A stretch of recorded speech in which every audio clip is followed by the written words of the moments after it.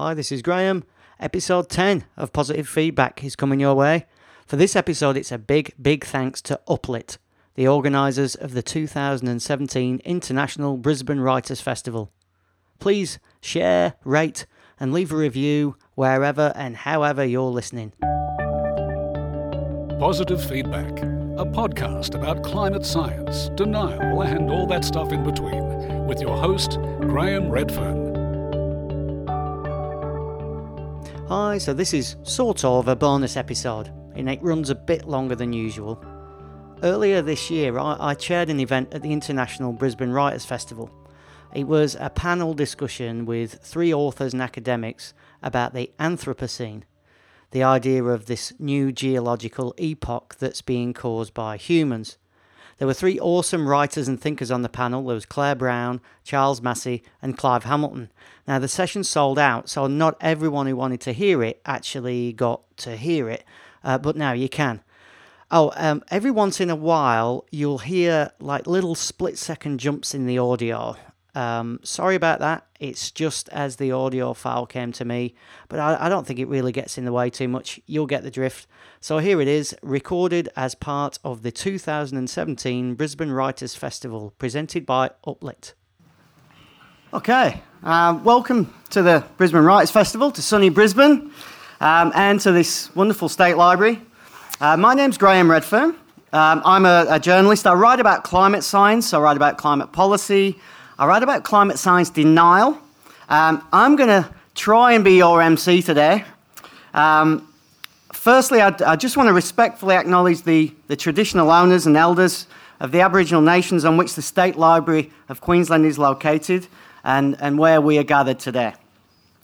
So, the Brisbane Writers' Festival has a bit of a theme this year, and it's this. The big stories and the little ones in between. Now, our story today is about the Anthropocene, and I think that qualifies as one of the big stories, if not the biggest.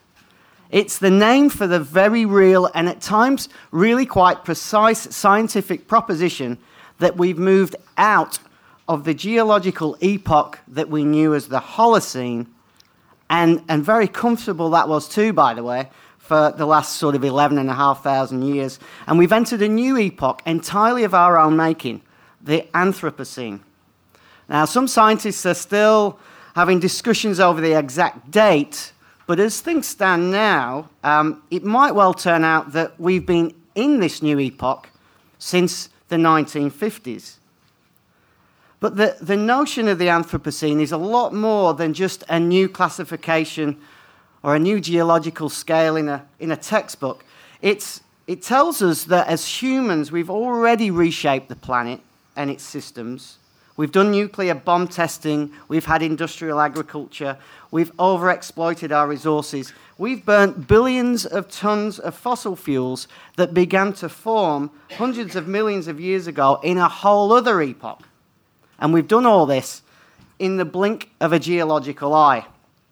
So what does all this mean for us as a civilization? How did we get here? What mistakes have we made along the way? If we can't get out of this, then can we do anything to turn the Anthropocene from what is most certainly a bad news story into a good news story? We've got an hour to sort out this little problem. And I reckon that's easily long enough. So actually we're going to go 50 minutes with 10 minutes at the end for some questions. Alarmingly erudite panel to sort all this stuff out for us. We've got Claire Brown, Professor of Economics at the University of California, Berkeley, author of Buddhist Economics, An Enlightened Approach to the Dismal Science. She grew up in Tampa, Florida. That's having an interesting time this weekend. She's got a career that's been focused on confronting and then trying to change social norms. We also have Charles Massey, a merino sheep farmer, landscape manager, academic from the Monaro Plains of New South Wales. His new book's called Call of the Reed Warbler, A New Agriculture, A New Earth. Charles has had 40 years on the land, and he sees a future for farming that's not like its past. And two, we have Clive Hamilton, professor of public ethics at Charles Sturt University, a public intellectual. He's clocked up about 25 years as a fearless voice on climate change and a lot of other stuff too. His new book, the third in a trilogy, is called Defiant Earth, The Fate of Humans in the Anthropocene. So, Claire, I'd like to come to you first, please. Just give us an idea of the difference between Buddhist economics, as described in your book, and the other sort of economics, the dismal economics, which is also described on the cover of your book. Great. I wondered, would it be possible to have a little bit of light in the audience? Because yesterday we did, and it was really pleasant. As a Buddhist economist, we're all interconnected, and I like it when I can see you. It's like, oh, thank you. That's bad for my nerves, though. Because we don't have to care about the screen. Oh, thank you. That is infinitely better for me. It makes me feel much, much happier. And that's actually Buddhist economics almost in a nutshell. And that human nature is kind and altruistic as well as egocentric. But what makes people happy is actually reaching out, caring for each other, being part of a community. And the neuroscientists now have verified this. And that's just based upon very simple Buddhist principles, but actually it could be any spiritual practice where all you have to do, you don't have to believe in a God or religion, but you really do have to care about the human spirit. And you also have to care about Mother Earth, who has sustained us through the ages. And to very quickly tell you how this differs from mainstream or free market economics, and if you want to learn more economics, mainstream economics is based upon the idea that people are totally selfish. They care about no one but themselves. People get happiness from money. More income, spending money, and more is always better. You never get satiated in the mainstream model, free market model. And then it's like Earth is there to give us more goods, more consumption. That's all Earth is for. And so you end up destroying the Earth. You end up people being miserable. They chase after goods, they get them, and then in about 20 minutes later, they are not feeling so happy again, and they go chasing again. So it's like once you know that people care about each other and care about the Earth, you've just turned economics on its head. Because now, and once you say, oh, we're not here to dominate Earth, we're actually interdependent with Earth, and our health depends upon the Earth's health. You've just turned economics on its head, so now you absolutely can transfer income, and you should, from the wealthiest people to the people in need, and you really have to protect all the critical. You don't want to fear nature. You want to enjoy nature as you heal nature. And so you really do quickly understand in Buddhist economics that we develop this very rich standard of living based upon cheap fossil fuel energy. And we have got to get off of that. And actually, in the affluent countries like Australia and the United States and Europe, we need to focus less on consumption and consume, just be more natural in your lifestyle. And you will actually move to a much happier way of living. And we can do it. Lovely, Claire. I want to ask you later, bearing in mind what's happening in the state you grew up in, I'm going to ask you a little bit about, I'm going to give you a clue, they won't know, about GDP and how GDP, the measure of GDP and how it changed around the time of Hurricane Katrina, another big natural disaster. But Charles, moving on to you, in your book, Call of the Reed Warbler, part of this book is, in your words to me, a record of a lifetime of mistakes. Now, I'm hoping not all of those mistakes were yours, but in the book you describe a new way of farming, regenerative agriculture. What is that? A lot of the mistakes were mine, Graham. That's how you learn in farming. Regenerative agriculture is I mean, it's not new, but it's now being applied worldwide in tens of millions of hectares, and it's regenerating the co-evolved self-organising systems of Earth, all the ecological systems which are interrelated, which on a macro scale is what we've destabilised. It's tipped us into... I sort of subtitled, this came out of a PhD, but I subtitled it An Underground Insurgency, playing on the underground with a healthy, biologically active soil, but also I see the solution to addressing what Claire's talked about, which is fossil capitalism and neoliberalism, which is based on endless consumption and greed and destruction. I see the solution of regenerative farmers delivering healthy food and fibre, and urban people interacting with that and their urban agriculture and stuff as the insurgent movement. And it's interesting, when I talk about agriculture, I put a hyphen in it, agri and culture, because it's that human element or so to civilisation. Then if you follow on from the Enlightenment to fossil capitalism, it's what's precipitated us into the Anthropocene today. And to finish, and I'd like to address this later, but our regenerative agriculture is one of the big beacons of hope in addressing the Anthropocene issue, which is about 8 or 9 of these long co-evolved Earth systems that sustain Earth. And very few people probably realise that it was actually life that created this self-sustaining system. So that's the beacon of hope in amidst all the denial that we've even got the Anthropocene, and then this issue is so big for us to comprehend. Yeah, you describe it as an underground movement. So maybe later we should find out how we can dig it up from underground and sell it on an absolutely massive scale, I think.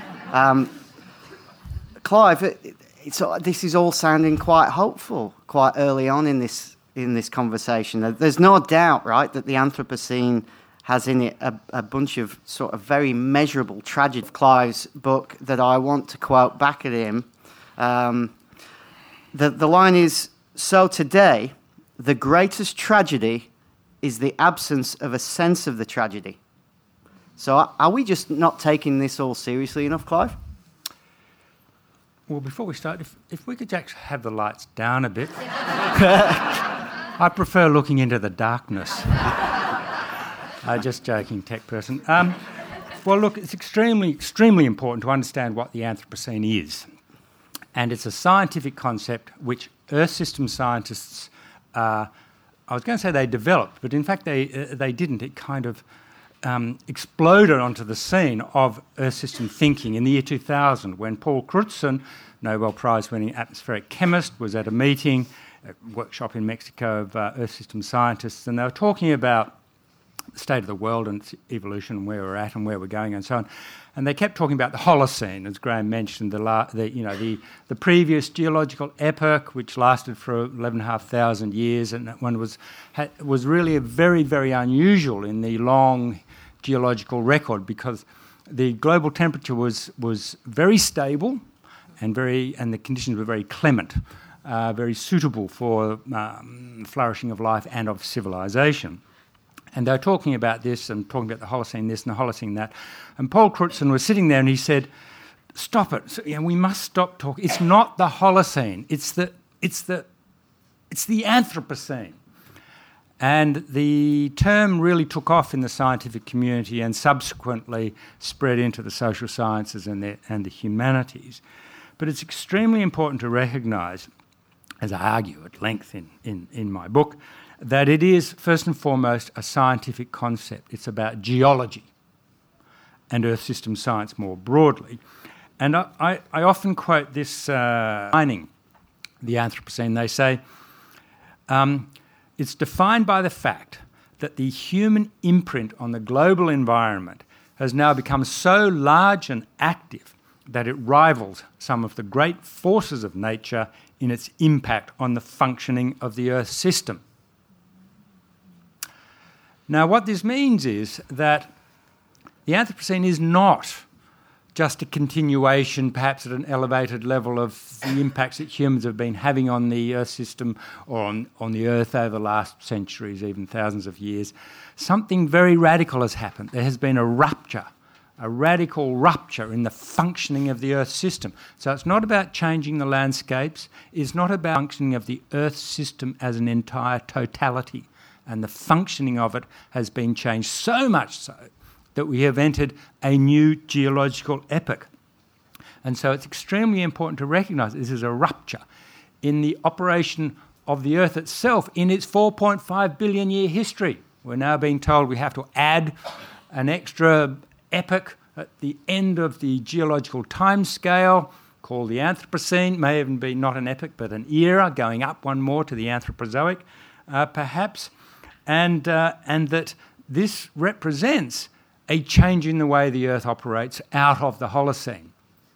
And so the Earth has moved in the last decades, largely as an impact of climate change, but not solely, and the impact of climate change on the totality of the Earth system, not just the atmosphere, it's the oceans, it's the biosphere, it's the lithosphere, it's the Earth crust itself which is changing. And in a way, so the Earth as a totality is becoming much more unstable, much more uncontrollable, it's becoming angry, it's becoming violent. It is, in Lovelock's term, seeking revenge.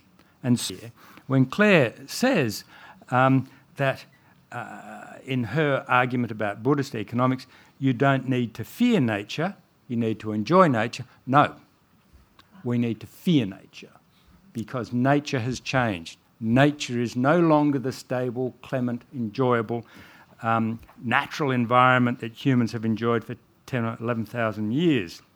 And that's why I say the greatest tragedy is the absence of a sense of tragedy. Claire. People in your home state will be fearing nature right now as the biggest cyclone ever to exist in the Atlantic barrels down on Florida. Right. Should we be fearing nature? No. One should understand that we have irrevocably changed the way the climate systems work, and that's absolutely true.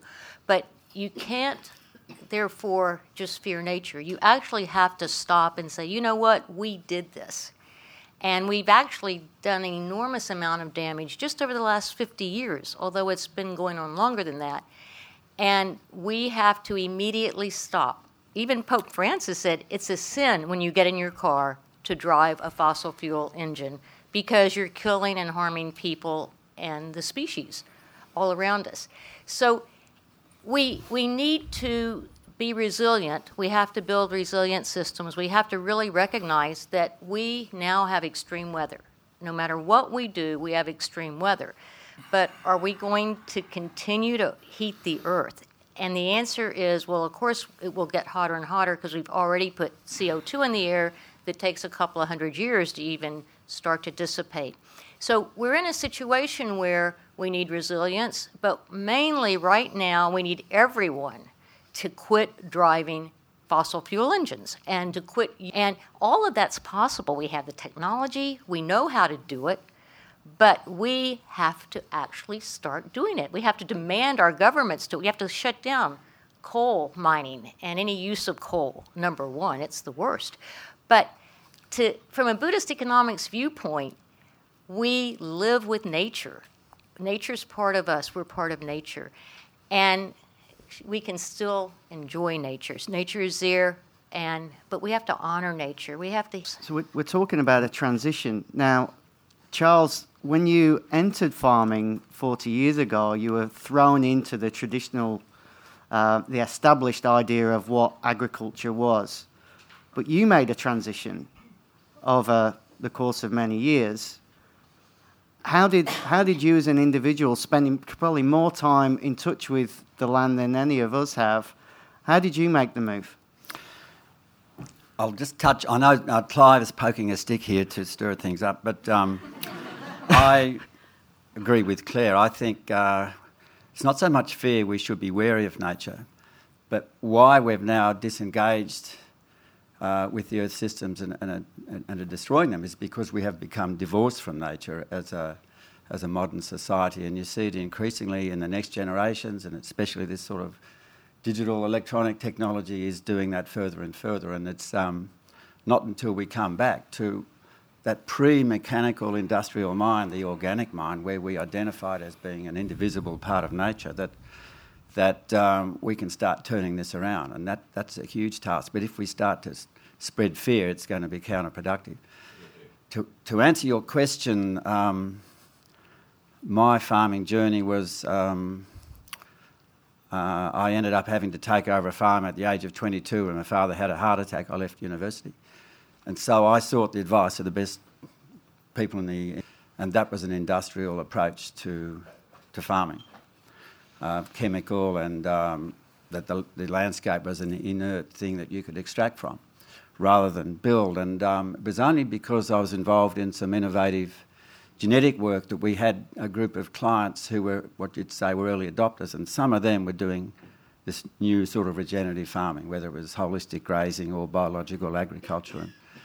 And also I guess I had a training in holistic thinking and also was a naturalist from way early, and I guess those were the seeds that made me eventually realise, hang on, this is not sustainable and I have to shift. You would have had an army of experts, scientists, colleagues encouraging you to farm the way that they had farmed. The noise must have been almost deafening, that you just do things the way that they've always been done. So how did you... and I'm sure that other farmers would have had similar conversations than you have, but how come you listened to them, you listened to another idea and embraced that? A good question. And the army's even bigger now because what's behind industrial agriculture are all the biggest multinationals in the world. From the Monsantos, and you've got to bear in mind it's the big food producers, the big retailers.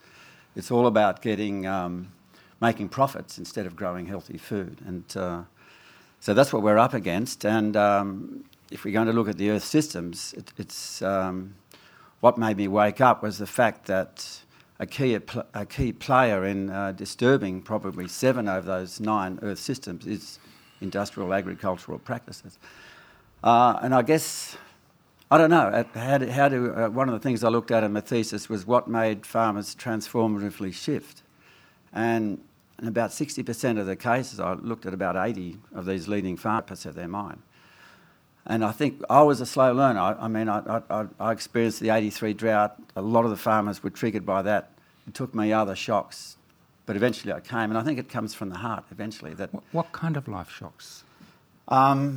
Big drought, marriage breakdown, poisoned with chemicals, burnt in a bushfire, those sort of things that, if you like, opened the mind to just took them out of not the rut, but the existence. And Claire are both sort of what they're talking about here. I think is compassion, and clearly, like we have compassion for each other as a human race generally, but if we don't have compassion for the planet that sustains us, then it doesn't really matter whether or not I really care and have compassion for Claire and Charles and Clive. So compassion can get us so far, can it? But can compassion alone get us out of the problems that we're in? You see, this is where I think we who care about the environment and are anxious about the destructiveness of humankind have to change the way we're thinking, because that's the kind of word I would have used, compassion towards nature and so on. But I actually no longer think that the natural world, the Earth system, is the kind of entity for which one feels compassion. I think we should feel respect for it, great, deep respect. But also, I think we should be beyond wary. We should be fearful. To me, if you're not afraid, you're not listening to what the scientists are telling us. Now, there's this kind of shibboleth amongst environmentalists and others that, we should be realising and so on. And I respond to that in two ways. Well, can't we treat people as adults and tell the full truth? I mean, because the full truth is scary. I mean, that's just how it is. So are we going to say, well, let's not tell people everything because they'll become too scared and then they'll either, not do anything or they'll just decide to party because there are no tomorrows? And I say, no, we need to be adults. We need to face up to this in its full threat and the full potential fury of nature, and because nature, the Earth system, has changed. And so the view that, which is very common, that, we mustn't be too fearful, spread too much fear. I say, well, why is that? On what basis do people believe that? I think it's pop psychology. If you actually look at the evidence, when something really is scary, people ought to feel an adequate level of fear associated with it, rather than us telling stories about, we can build a beautiful new green future, everything will be all right. Well, it won't be all right. That's a lie. But if more people do sort of really embrace the magnitude of the problem, then, of course, it's natural for us to feel threatened, for us to get depressed for a while or kind of permanently. Yeah. I mean, can any of you plot a route through that, where instead of being sort of like rabbits caught in the headlights, we become like rabbits that hijack the car, get behind the wheel and become responsible drivers? Yeah, I think what I'm writing about is a paean of hope. There's some large macro solutions out there. We know that if we get healthy soils, healthy macro whole Earth, that we can pull a lot of carbon out of the atmosphere. I'll give an example. The scientists had a look at, in 2010-11 was a very wet year across much of the centre of Australia. And the amount of carbon through healthy vegetation growth that went into the soil was enough to pull about 25% of that year's global carbon emissions.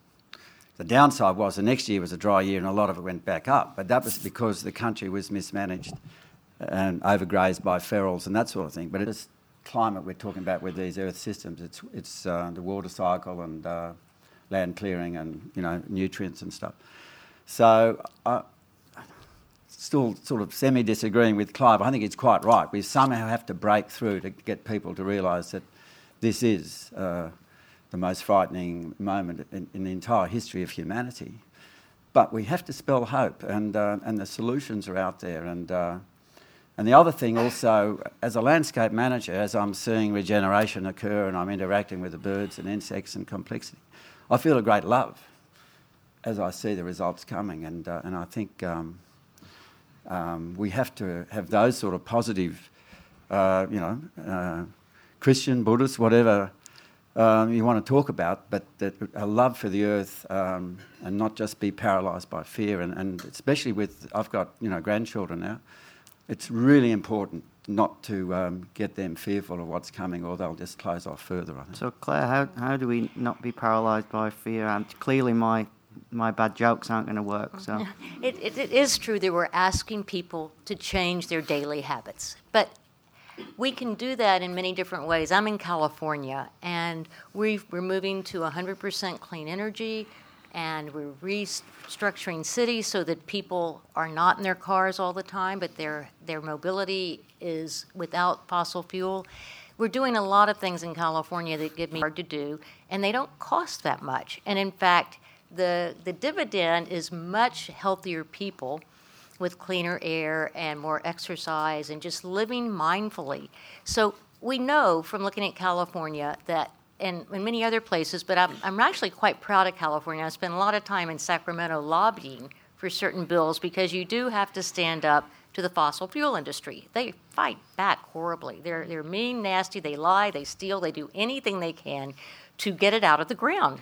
When we say, excuse me, you've got to keep 80% of the coal in the ground, and you have to keep over 50% of gas in the ground, and you just can't take it out of the ground. And they then just spin lies like crazy, and they put a lot of money into elections.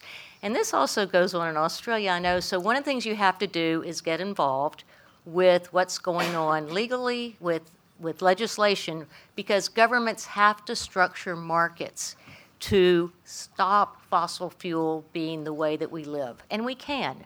And in my book, I give lots of examples about how that's being done.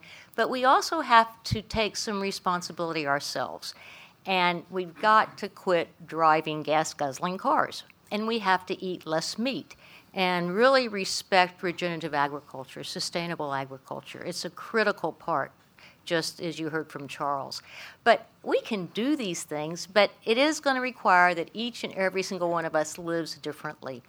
And we can, because while we're actually consuming more mindfully and more naturally, we've got to send the resources to the developing world so that they have enough, a higher standard of living, they reduce their population growth, and they move with clean energy. They can't develop with fossil fuel energy the way we did. They want to, but they need our help not to. You're listening to Positive Feedback, a podcast about climate science, denial, and all that stuff in between.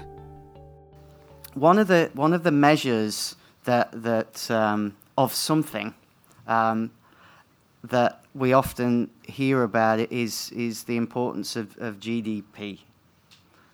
It's one of these. It's kind of we learn about it at school. It's a thing. It's important. When it goes up, it's good. When it goes down, it's bad.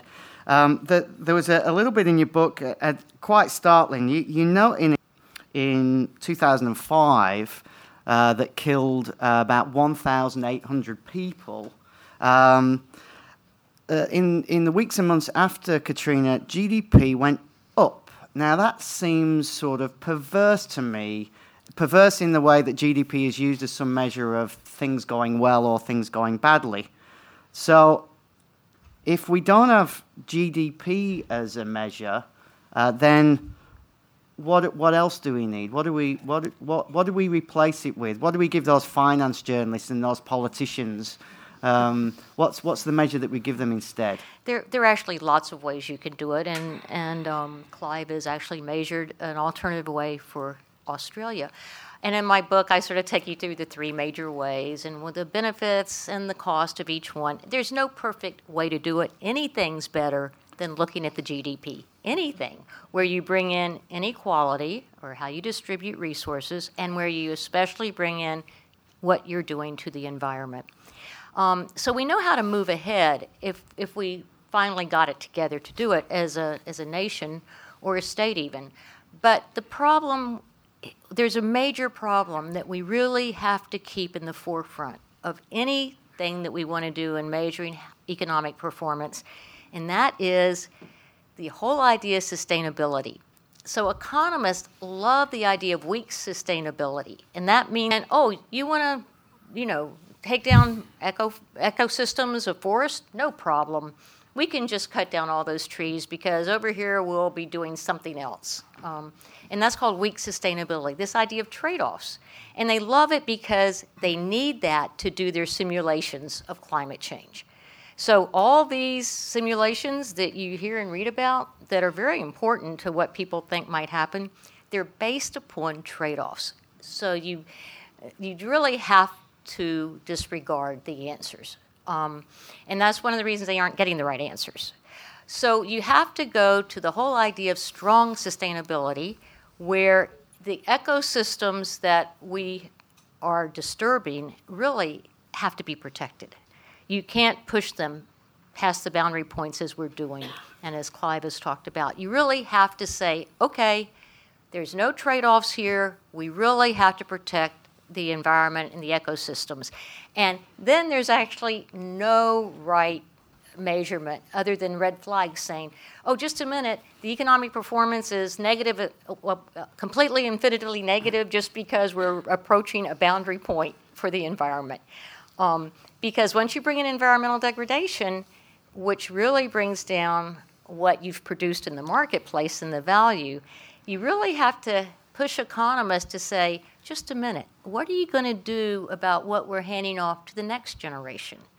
What are you going to do about what we've already done in changing the climate to be extreme? So there are lots of possibilities, but there's no silver bullet. And so in my book, I say, we should be having a much better measure than GDP, but there's no one adequate measure. We really do have to care about what the tipping points are. Clive, I was having a conversation with a climate scientist, and the scientist was expressing privately to me that a big problem in that they call it that we've perturbed the system to such a high greenhouse gases into the atmosphere at a rate that's completely unprecedented.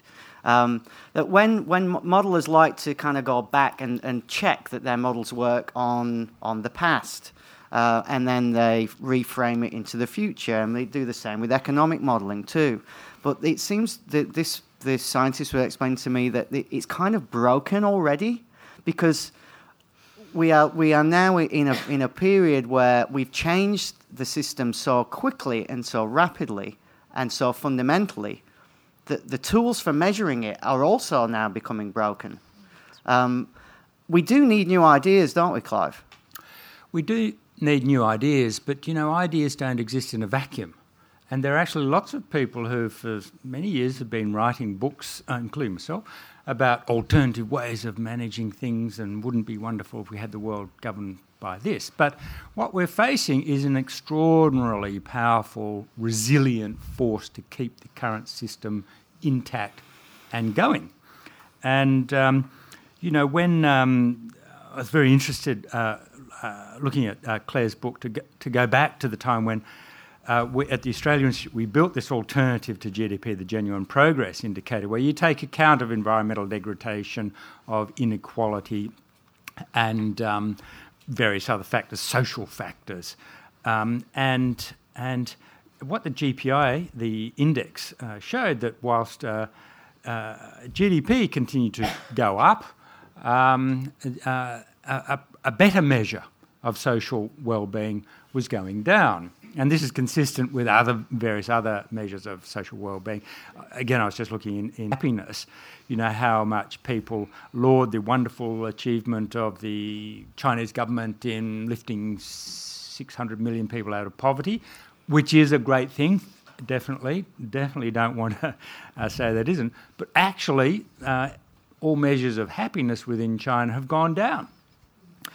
So I just want to sort of stress the extraordinary resilience and power of the system. And so, for example, after 9/11, with this terrible catastrophe in the United States, deep psychological shock to the system, a day after, George W. Bush said, well, we Americans must prove that we're going to go on as normal, and so I want everybody to go out and shop. And then with the North Korea crisis, it bothers me a great deal. There's kind of Armageddon looming, and they sort of deal with the issue and they say, now, we'll go to the stock market. How's the stock market reacting to the possibility of the end of the world? And this huge emphasis they put on what the stock market thinks about how this will affect, shareholder value. And so if you watch the way the system functions, it's so deeply ingrained. I think it really is true that the current capitalist system we now have would sooner see its own survival for an extra few decades, even if that means destruction of the Earth system as a whole. So we have the emphasis in the wrong place.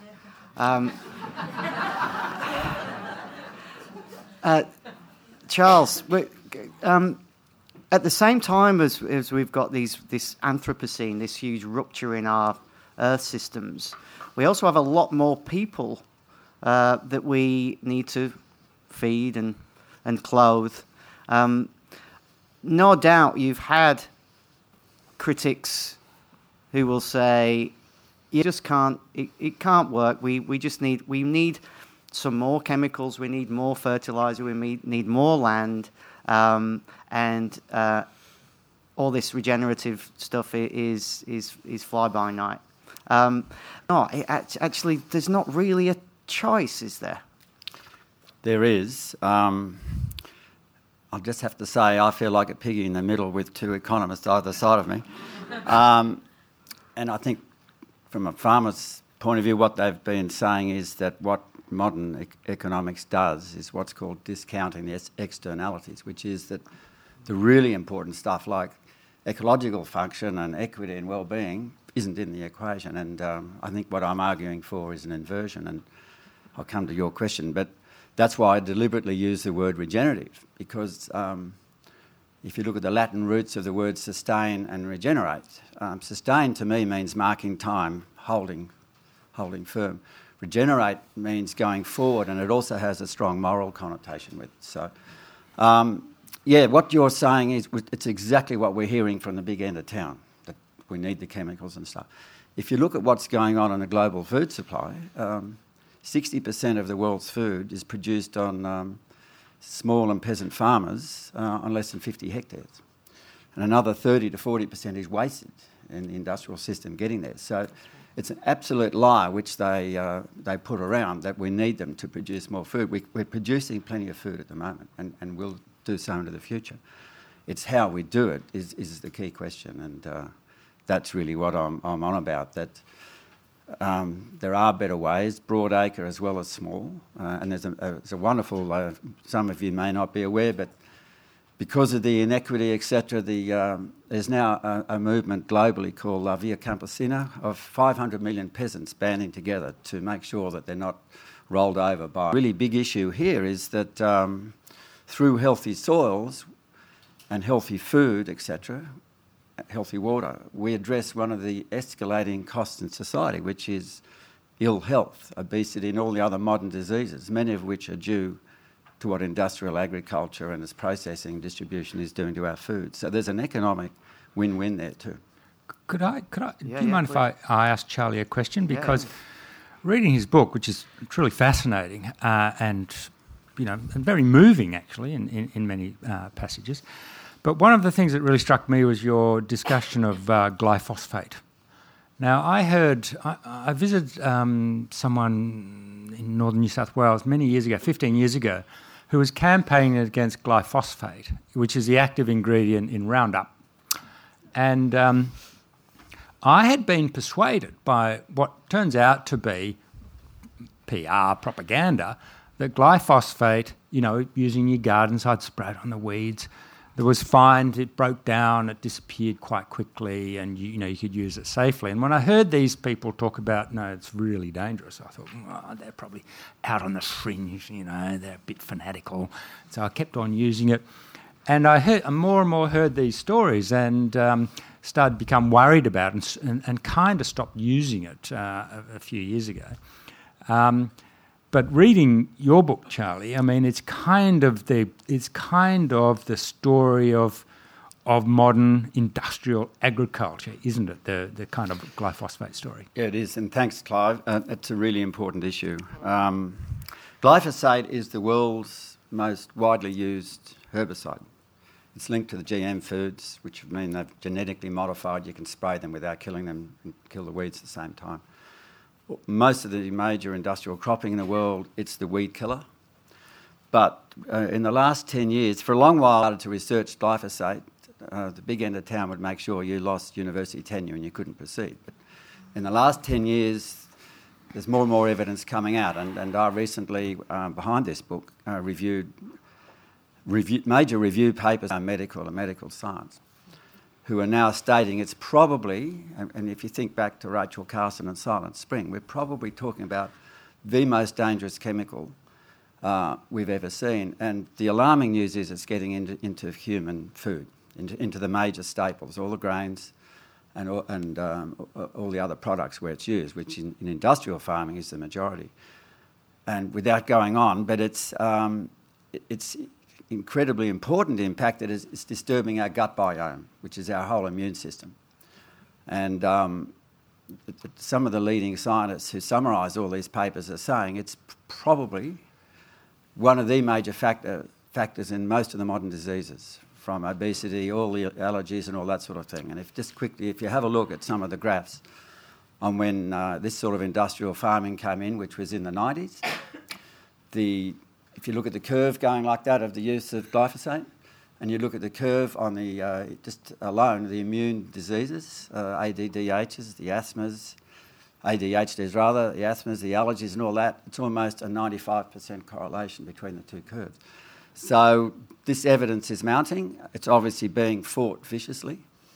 I personally believe that this is another tobacco, both in the politics that's being played and the big end of town in tobacco employed a whole bunch of PR companies and think tanks to sow doubt. And there's books written on this. Those same companies that did the sowing of the doubt are being employed by Big Carbon and Big Chemical because they know they've got to sow doubt. But I think the health impacts and the political and legal impacts could be monumental. Segue from that to Buddhist economics. Well, here's how I think we might do it. So we've identified there that there are established ways of doing things. And in agriculture, there's an established way of doing things. In economics, there's an established way of doing things.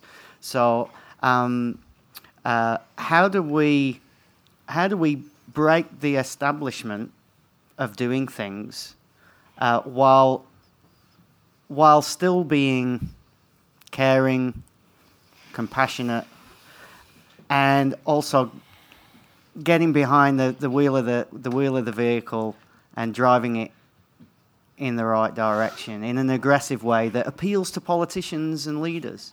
I think you really have to see it as a political problem, as we've mentioned. It's like we cannot have industrial agriculture telling us what our agricultural policies are because it's making us unhealthy. The costs are enormous. The benefits are negative.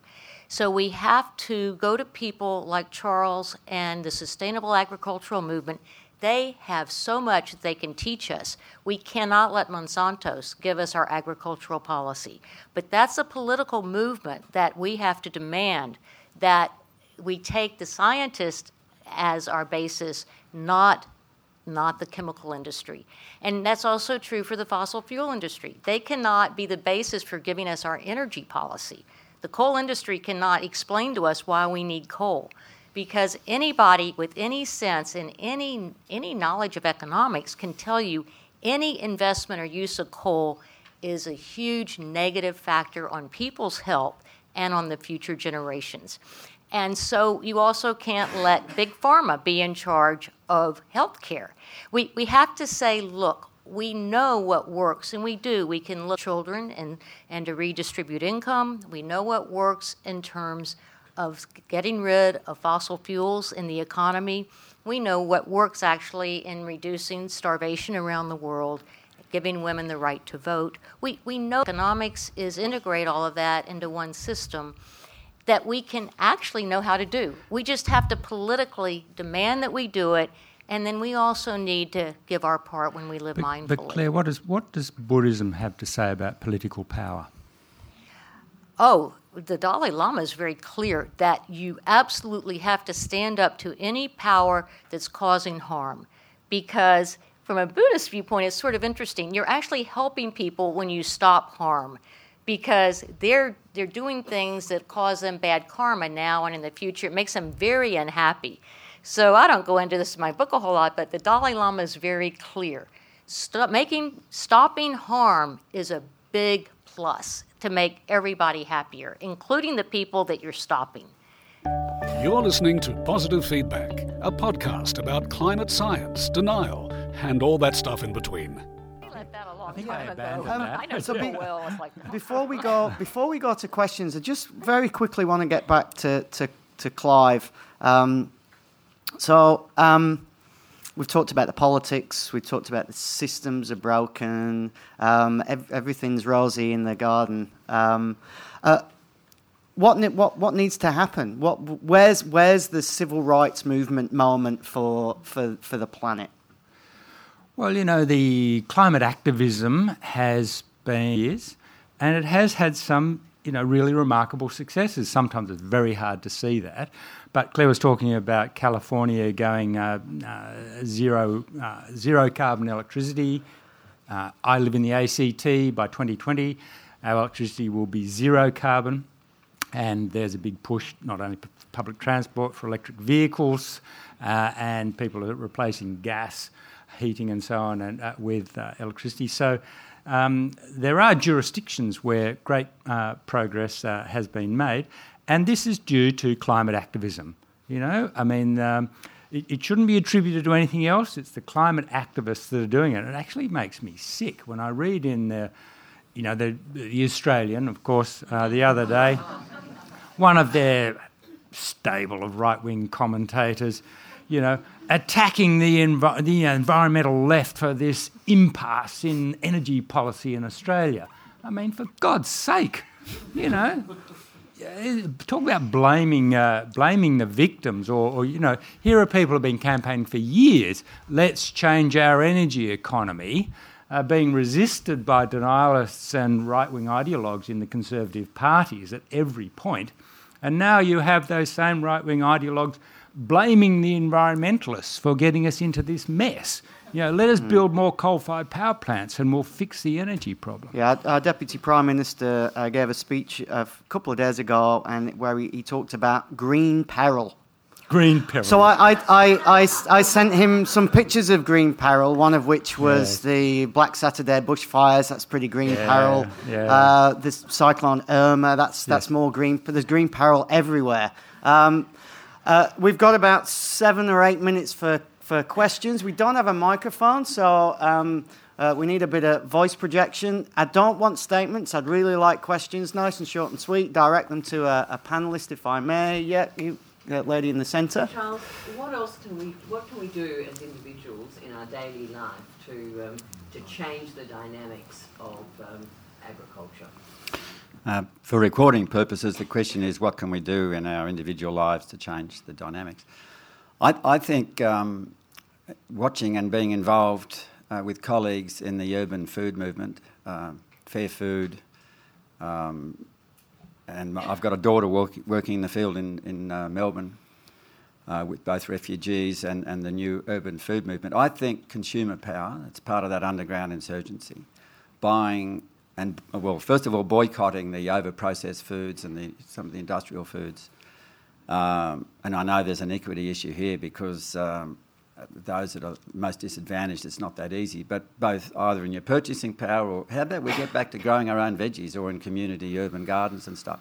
I think that sort of, if you want to undermine, is a powerful way of doing it, and at the same time you'll be improving your own personal health. Question, lady up there? We've got to get more active in politics. So I think the question might be, how do we get more active in politics? I think it's not that hard.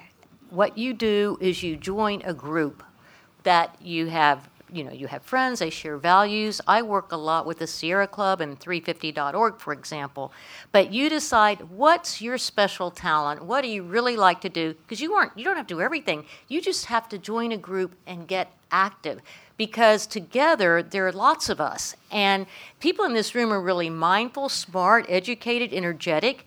And if we all went out and started working with the group, the ability to change the political situation we found in California was enormous, and same in New York. So, and don't worry, sometimes, like we had to forget the national government in the U.S., but the states are now taking over, which is a huge step forward. The lady over there, yep. So in the US, there was some talk about educated people actually voting for Trump because they wanted to accelerate the implosion of a very broken system. And when it comes to climate change, because it's too little, too late, it's screwed. It's too late. What are your thoughts about a very small agitating group who are saying, you do the best by yourself for your conscience, but we need to let the system implode and start again? Just to repeat the question, is it okay if we let the system implode so that we can kind of start afresh? Like a napalm approach, I suppose. Yeah, I actually don't think there's any data that, I've heard that rumor, but all the data shows that was not actually what was going on. What was going on was people being misled and miseducated. So it's really important to keep education in climate science and agricultural knowledge way out there and way out front. And we can work on that and we can push that ourselves. But no, we can't. Clive will tell you, you can't just let the system break. It's irreparable. We have to do what we can now to heal the Earth because we have so much carbon in the air already. Time for one more question. Could I just comment very briefly on that, Graham? Because I actually want to acknowledge the sentiment and the analysis that lies behind that. I mean, I'm active in my personal life and my kind of political life, have been for years. But I do, I think what your question really alerts us to is to say, is to blow away the veil of wishful thinking and to recognise that the system is on the trajectory to some kind of collapse. And I think we need to get used to that idea and certainly not enhance it, encourage it, accelerate it. That would be morally indefensible. But intellectually, to face up to that possibility, I think it's important for all of us to do that. One more short and sweet question. The gent with the... Clive Hamilton encouraged us to ask adult questions. It struck me during your explanation of this new word, the source of the word, you said that it was an invented term for geology, but it is not part of geology. You did put a lot of emphasis on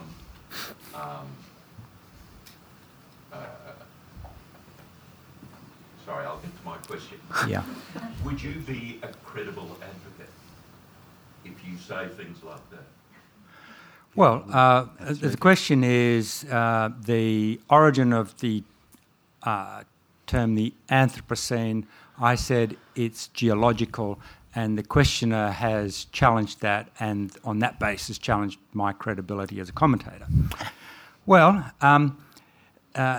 in the years that followed Paul Crutzen's coining of the term and the huge influence, emphasis it received within the Earth system science and the broader Earth sciences, the International Commission on Stratigraphy, which is the global body that makes recommendations and decisions about the geological timescale, commissioned a working group, the Anthropocene Working Group, to write a report, putting together the evidence, assessing whether the Commission should actually declare that the Anthropocene is a new epoch in the geological, stratigraphic history of the Earth. Now, we are now seeing a kind of and I must say very conservative discipline. I mean, the Commission on Stratigraphy takes a long time, quite rightly, to make a decision about changing the geological timescale. But it is assessing this process, and my bet would be, in all likelihood, in the next 5 or 6 years, the International Commission on Stratigraphy, geologists will declare that, yes, the Anthropocene is a new geological epoch. So I'm sorry, I don't accept the premise of your question. Okay. Well, so on that epoch-defining bombshell, that's it, folks. Remember that our panel are going to be around for book signings at the Knowledge Walks downstairs here at the State Library. But for a goodbye, please join me in thanking Charles Massey, Clive Hamilton, and Claire Brown. You're listening to Positive Feedback, a podcast about climate science, denial, and all that stuff in between. So that was recorded as part of the 2017 Brisbane Writers' Festival presented by Uplit. Again, sorry about those little audio jumps, unavoidable really, but I hope you enjoyed it anyway. Thanks for listening to Positive Feedback, produced and funded by me, Graham Redfern. Please share, like, subscribe, all that stuff. Leave comments on the podcast homepage at soundcloud.com/Positive Feedback Podcast, or find the Facebook page, Positive Feedback Podcast. Have a search on there. And thanks again for listening. See you next time.